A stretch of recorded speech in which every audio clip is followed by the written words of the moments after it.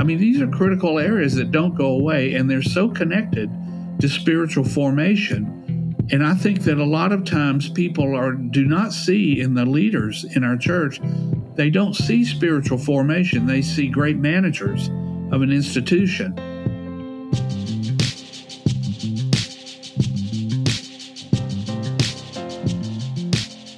Well, hey guys, welcome back to another episode of the podcast. My name is Jonathan, and I am the content producer here at Stay Forth Designs, just in case you were wondering who this stranger is that's talking to you right now. I'm excited to get us into our episode today. We have a great conversation with Dr. Reggie McNeil about the future of the church and opportunities for the church outside of the building. But before we do that, I really want to encourage you. We want you to know from everyone at Stay Forth Designs that we know you're leading and you're trying to lead well right now. You're doing everything you can do to continue pursuing health and do it in challenging times. We know that leadership is already challenging, and we know that it's hard to lead right side up in an upside down world. And when you throw in everything that's happening right now and things that seem to change and new things happening every single day, it can be more difficult. So know that we want to encourage you to keep taking your next right step. We're in the trenches with you. We love you. We're praying for you, and we're here for you, and we will keep offering value however we can.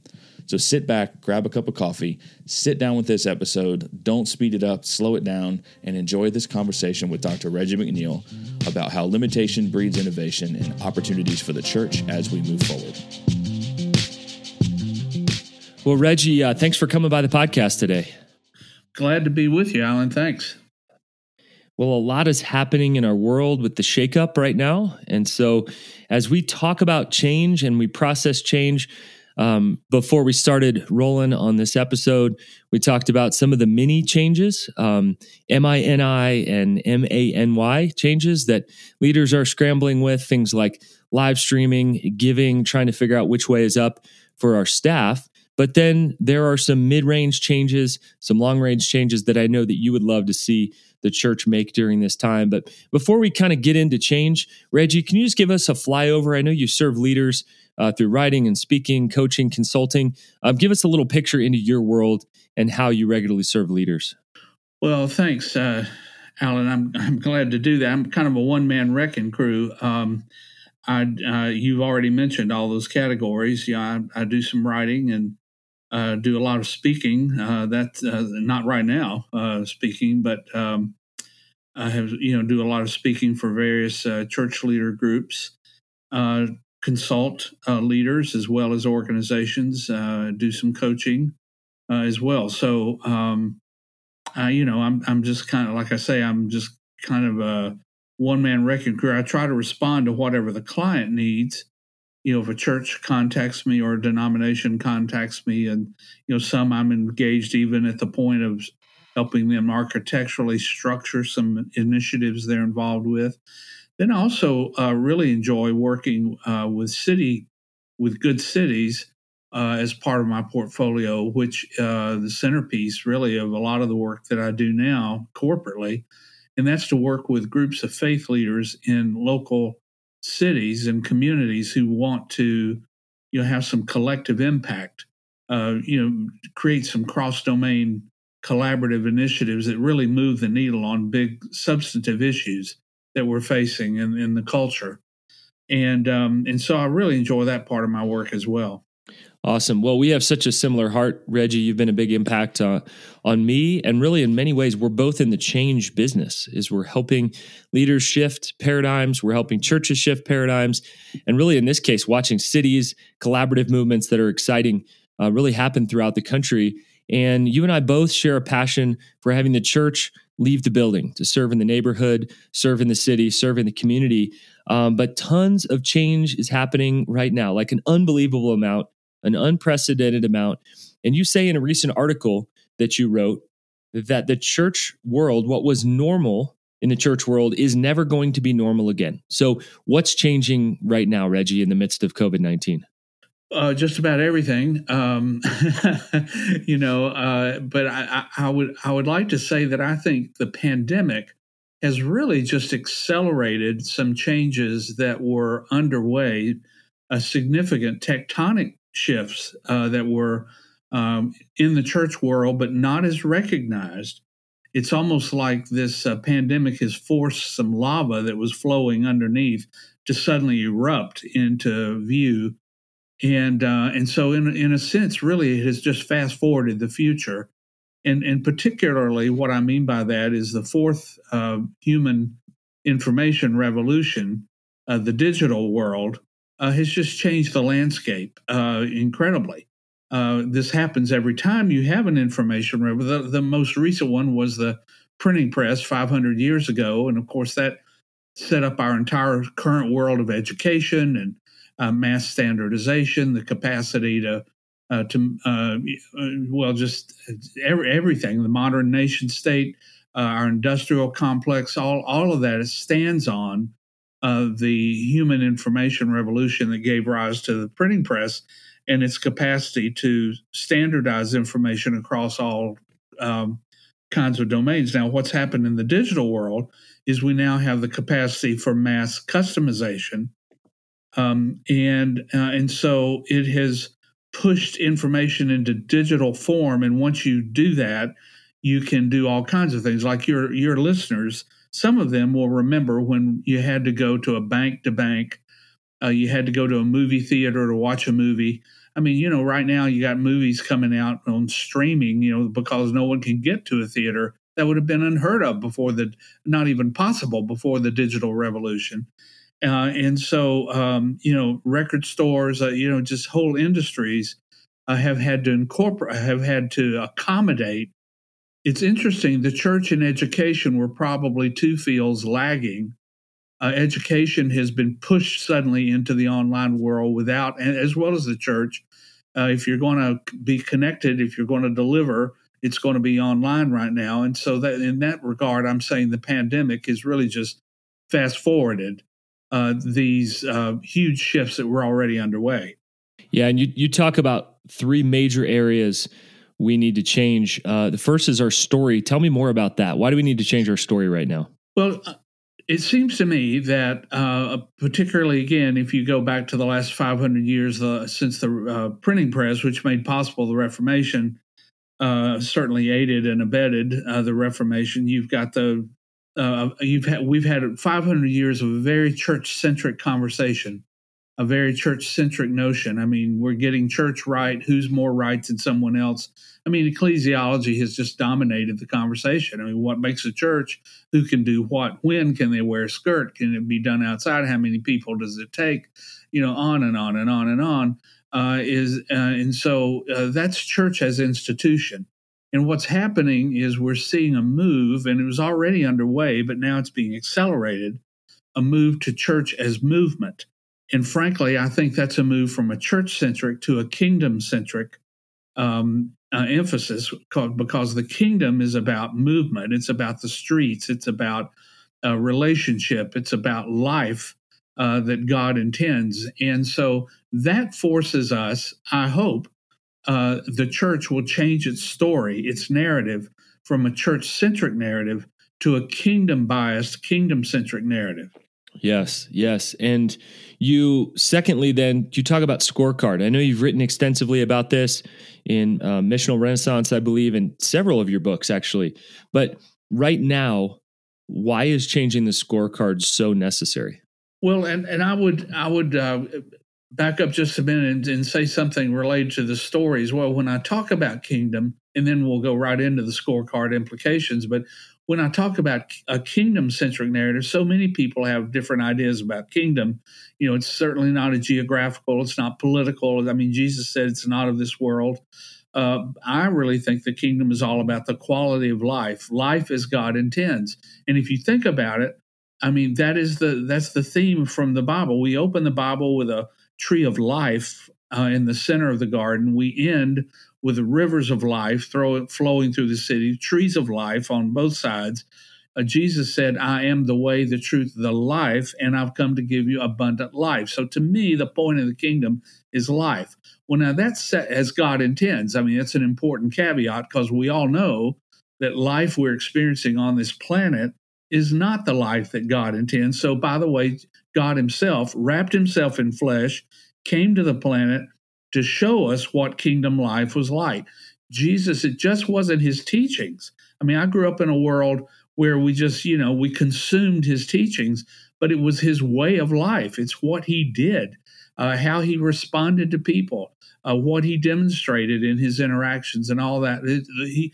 How he lived is the way that God intended for us to live, and he showed it in the flesh. Now, that means that our scorecard, if it's just tied to church institutional kinds of expressions, like, how many folks show up for a gathering, how much money they bring, how often do they come, how much acreage do we have, how many, on and on and on.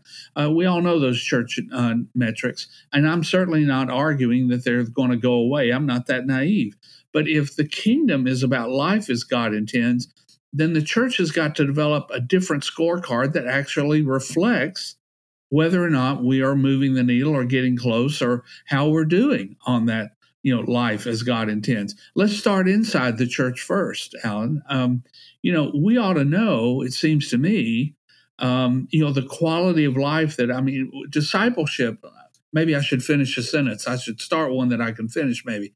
In the old world, discipleship was about participation in church activity with the assumption people were growing.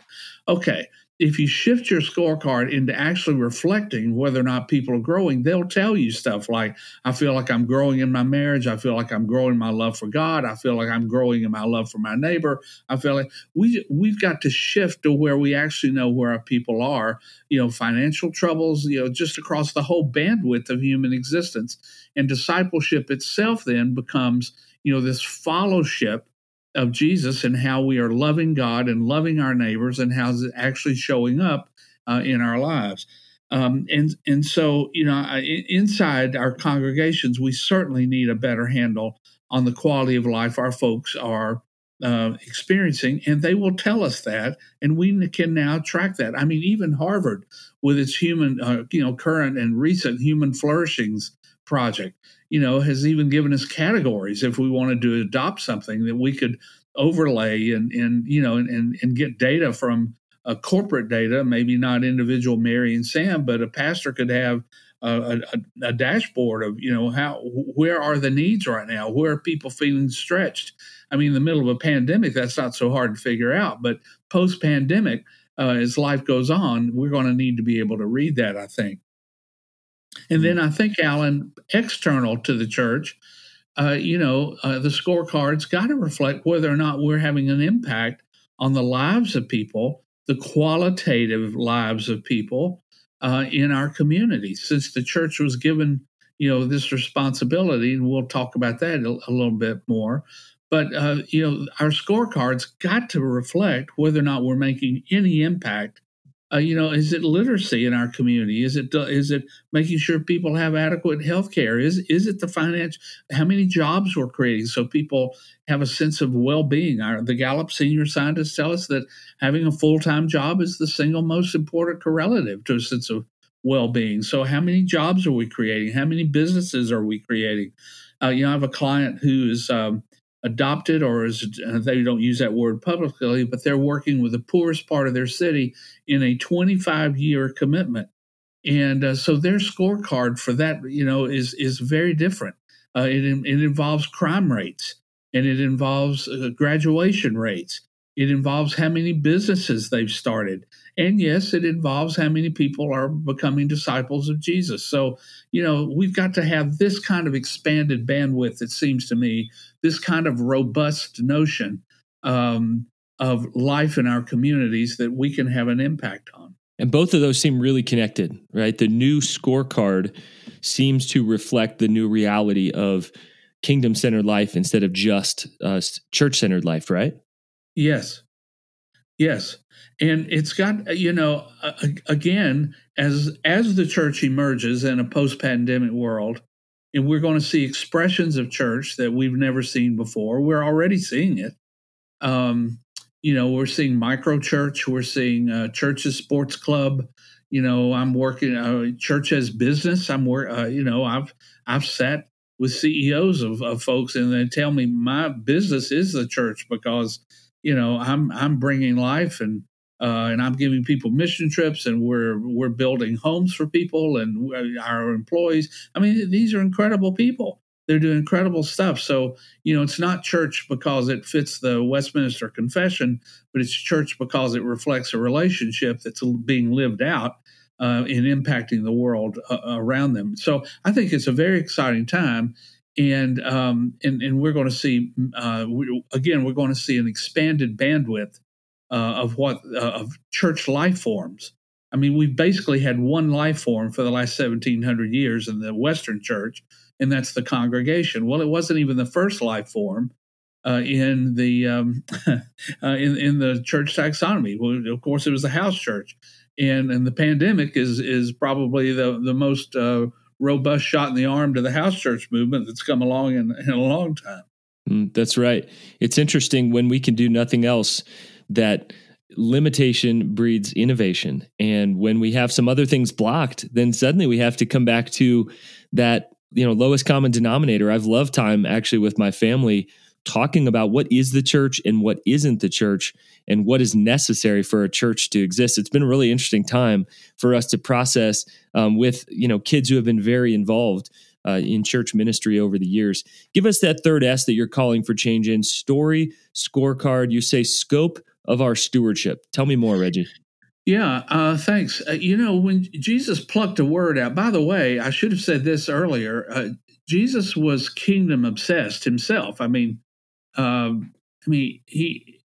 He mentions church one time, and it's when he founded it. So it gets two mentions because it's repeated in the Gospels. But he talks about the kingdom of God, kingdom of heaven, incessantly, over 90 times. When he teaches us to pray, that prayer is bracketed, your kingdom come. And then at the end, for yours is the kingdom, the power, the glory. He doesn't say, thy church come, and he doesn't say, for yours is the church and the power of glory. There's a reason that Jesus talked about the kingdom. That's because that was his reality. That's where he had come from, and that's what he intended to bring to earth. He was far more concerned with getting the kingdom to earth than getting earth back into the kingdom. And he taught his disciples, pay attention to what's going on right here, right now.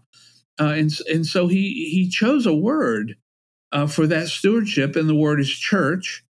And goodness gracious, if we just understand what ecclesia, of Jesus' day, their responsibility, the elders of a village, for the community health. And so what he's saying to those apostles is, I'm setting you up as the group of elders in the church. You need to take care of the community that you're in. You follow that model, that analogy, that metaphor that he uses.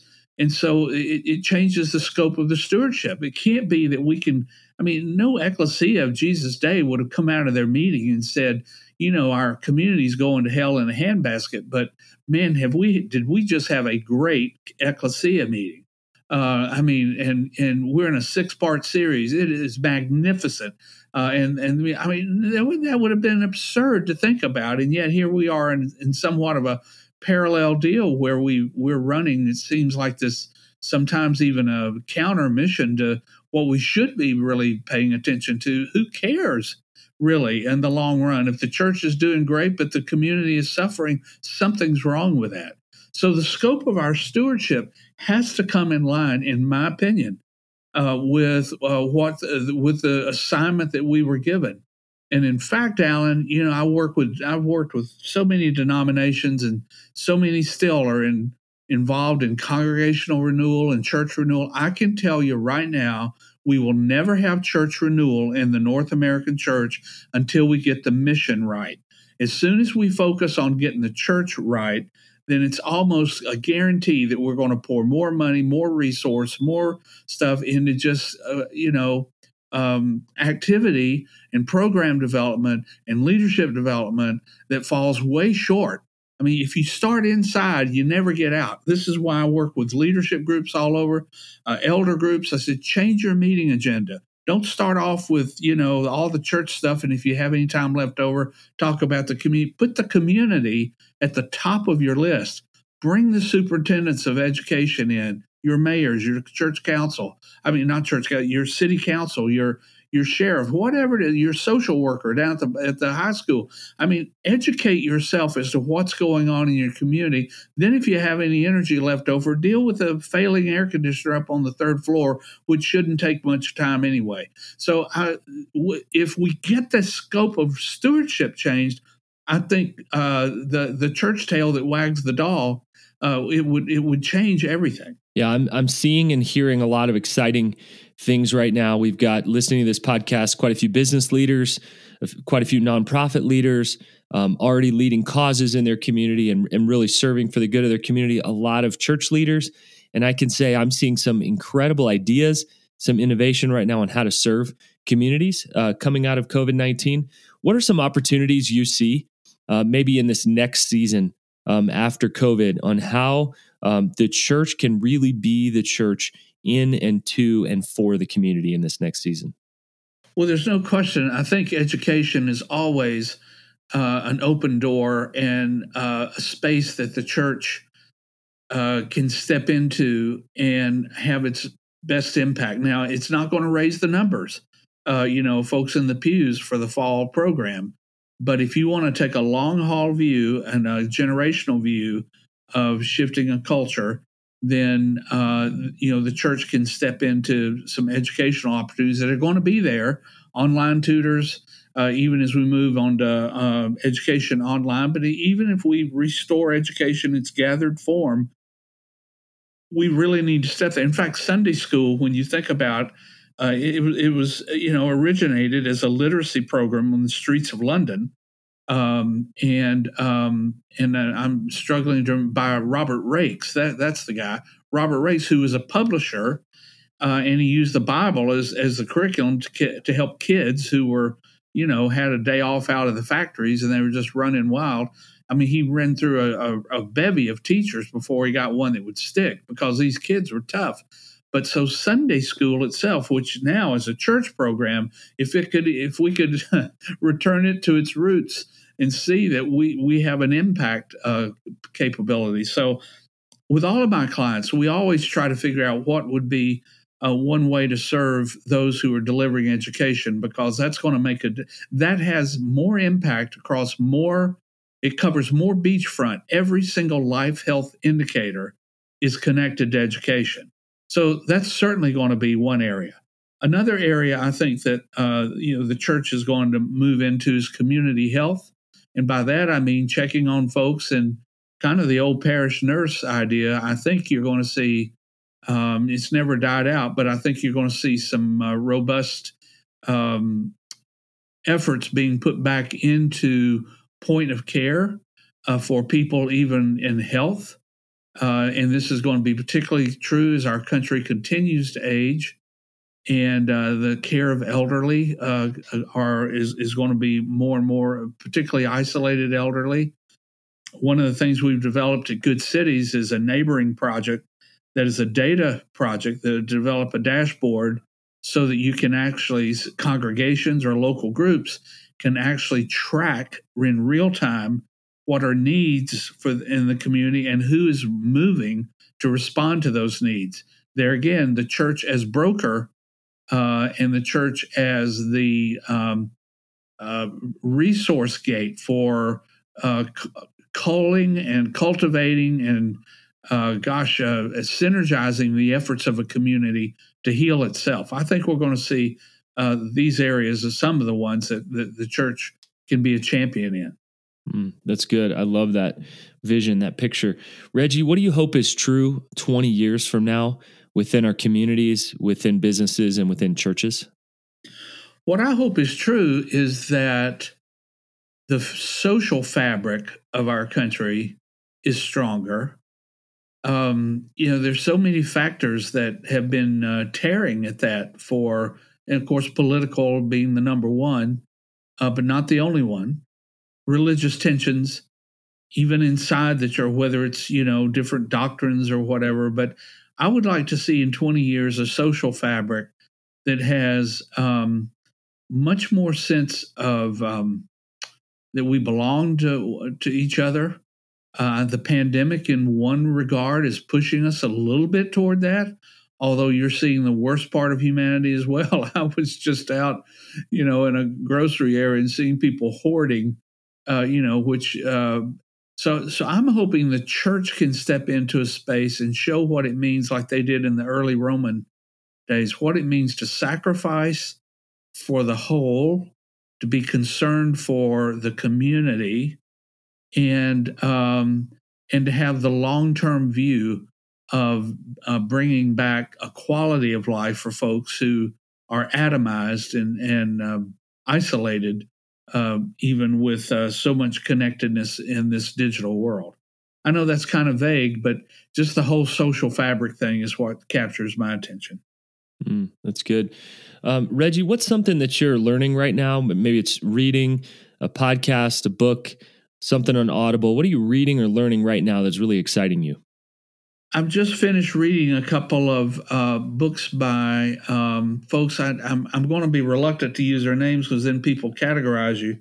But in the theological religious world, I'm reading books by folks that are outside of my tradition, that are helping me to think about spiritual disciplines in new ways.